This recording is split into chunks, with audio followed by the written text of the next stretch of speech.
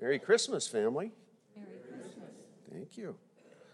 Over the past 4 weeks, we as the Archdiocese of Denver have been on a retreat as we remember and have profoundly pondered the kerygma of the gospel message. On a weekly basis, we heard these 4 specific words: created, captured, rescued, and response. How have they impacted our lives? In a deep dive, we might look at this with greater understanding. God created everything out of nothing, and it was good. The most amazing creatures that he designed is us. He created us in his image and in his likeness out of love, to be loved, and more than that, to love. The theologian Urs von Balthasar once said, "You seek proof that you are loved, but you are the proof." The very life we possess is that proof. And in the first letter of John, we hear, God is love. In this way, the love of God is revealed to us. God sent his only Son into the world so that we might have life through him, and in this is love. Not that we have loved God, but that he loved us, and he sent his Son as expiation for our sins. Unfortunately, after some time, our first parents were captured by listening to the lies of the father of all lies, the devil. And it was through their actions that our relationship and their relationship with God has been broken. And they lost their purity and were walked out of the Garden of Eden. And all of humanity has suffered ever since through original sin. An example in our modern world is that tune, I Did It My Way. If we do it our way instead of God's way, we perpetuate that living lie. So let's consider that sin is the disease that captures, and Jesus is the medicine. That being said, God had a plan to rescue humanity. For God so loved the world that he gave his only Son, so that everyone who believes in him might not perish, but might have eternal life. For God did not send his Son into the world to condemn the world, but that the world might be saved through him. Whoever believes in him will not be condemned, but whoever does not believe has already been condemned, because he does not believe in the name of the Son of God. My brothers and sisters, St. Paul tells us in the letter to the Romans, therefore, since we have been justified by faith, we have peace with God through our Lord Jesus Christ, through whom we have gained access by faith to this grace in which we stand, and we boast of hope of the glory of God. Not only that, but even boast of our own afflictions, knowing that our afflictions produce endurance, and endurance proven character, and proven character hope, and hope does not disappoint. Because the love of God has been poured out into our hearts through the Holy Spirit that has been given to us. Our hope is in the name of Jesus Christ. Jesus Christ loves you, and he loves me. Love is demanding, and it does demand a response. C.S. Lewis reminds us part of our response is to consider God does not love us because we are good. We are good because he loves us. We should spend some time pondering on that seriously and say to ourselves, God loves me.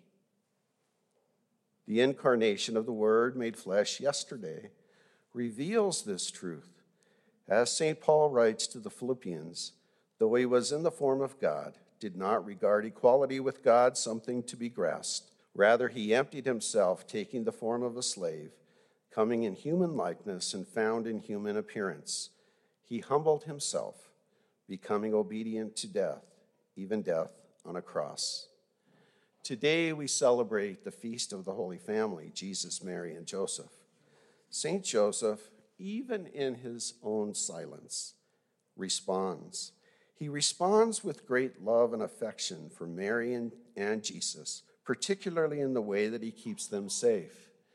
Today's gospel reading presents the fifth joyful mystery of the Rosary, the finding of the child Jesus in the temple. There are many things that we should consider. Here we have Jesus representing the new way or the New Testament and presenting himself to the teachers of the old way or the Old Testament. He is doing this in his Father's house, the temple. Jesus is discussing Scripture, the Word of God, and the Father. The Old Testament, the Hebrew Scriptures, was receiving its authenticity from the New Testament. The Word of God became flesh. Jesus' parents were filled with anxiety, and rightfully so. It was only 12 years earlier that Herod tried to kill Jesus. True, Herod was dead, but perhaps some people still loyal to Herod might have captured him, kidnapped him. They didn't know where Jesus was, but they were relieved after they found him after 3 days. 3 days. The disciples of the Lord were relieved when 3 days Jesus rose from the dead. Most important for today's feast, the Feast of the Holy Family, is the conclusion of the reading. Jesus went back to Nazareth with his parents and was obedient to them, growing in wisdom and age and favor with the Father. St. Joseph had a huge role in Jesus' life, teaching him about the Torah, how to live the 613 Jewish laws, how to be a carpenter, how to be a man. Jesus witnessed how to love and treat a wife from St. Joseph. Jesus also witnessed how to love God with his whole mind, heart, and soul from St. Joseph. We might remember the movie The Passion of the Christ. It was a very intense movie if we remember it, but there was a kind of a moment that was sort of comic in there where there was a flashback of Jesus in his backyard designing a table. It was a kind of table that is pretty commonplace for us because we sit at chairs. We didn't recline like he did. But in a society where people did recline at the table, Mary asked him, "What is it that you're doing here?" And Jesus responded that someday people would sit at a table on a chair. And Mary authoritatively said, "It will never catch on." He laughed, washed up for the dinner, and playfully splashed his mother with the wash water. There is more in this scene than just a break in the action. It is a subtle way of showing that Jesus was fully human. For being human does not mean having flesh and blood, but relationships and kin. It means belonging to a family. The pagan philosophers of Greece and Rome reflected quite insightfully upon the role of the family in human life. They saw that children owed more to their parents than to anyone except God. Obviously, kids' physical existence and basic education depended upon mom and dad. But if you think about it, children owe much more to their parents. We learn our native tongue, not from our school teachers, but from our parents. We pick up from them, at least maybe it's by osmosis, our attitudes, our mannerisms, our gestures, our habits. And like it or not, we are profoundly influenced not only by our genes, but by our family experience. That's why I say at baptism, monkey see is monkey do. Be careful what you do. For this reason, the ancients described a special family virtue that falls under the cardinal virtue of justice. Justice involves the determination to give others their due. The virtue of piety recognizes the extraordinary debt that children owe their parents and gives parents a unique degree of honor, respect, and affection. Of course, we have the obligation to honor and respect all human beings since they are made in the image and likeness of God.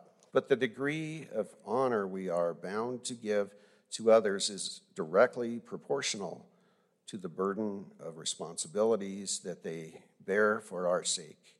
No one has been given more responsibility for us than our parents, and so we must give them more honor and respect than anyone else.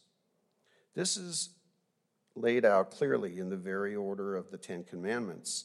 The first three commands are about our duty to God. The very first commandment, having the obligation for humans, is number 4, honor your father and your mother. When we are minors, this means obeying our parents. But when we are adults, this means caring and providing for them in the winter season of their lives.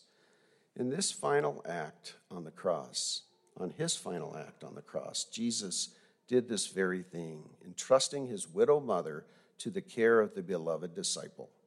Maybe it was easier for Jesus to give his parents honor, affection, and respect, given that Mary was immaculate and Joseph was a saint. And it was certainly easier for Mary and Joseph not to nag or provoke Jesus, based on the fact that he was and is the sinless Son of God.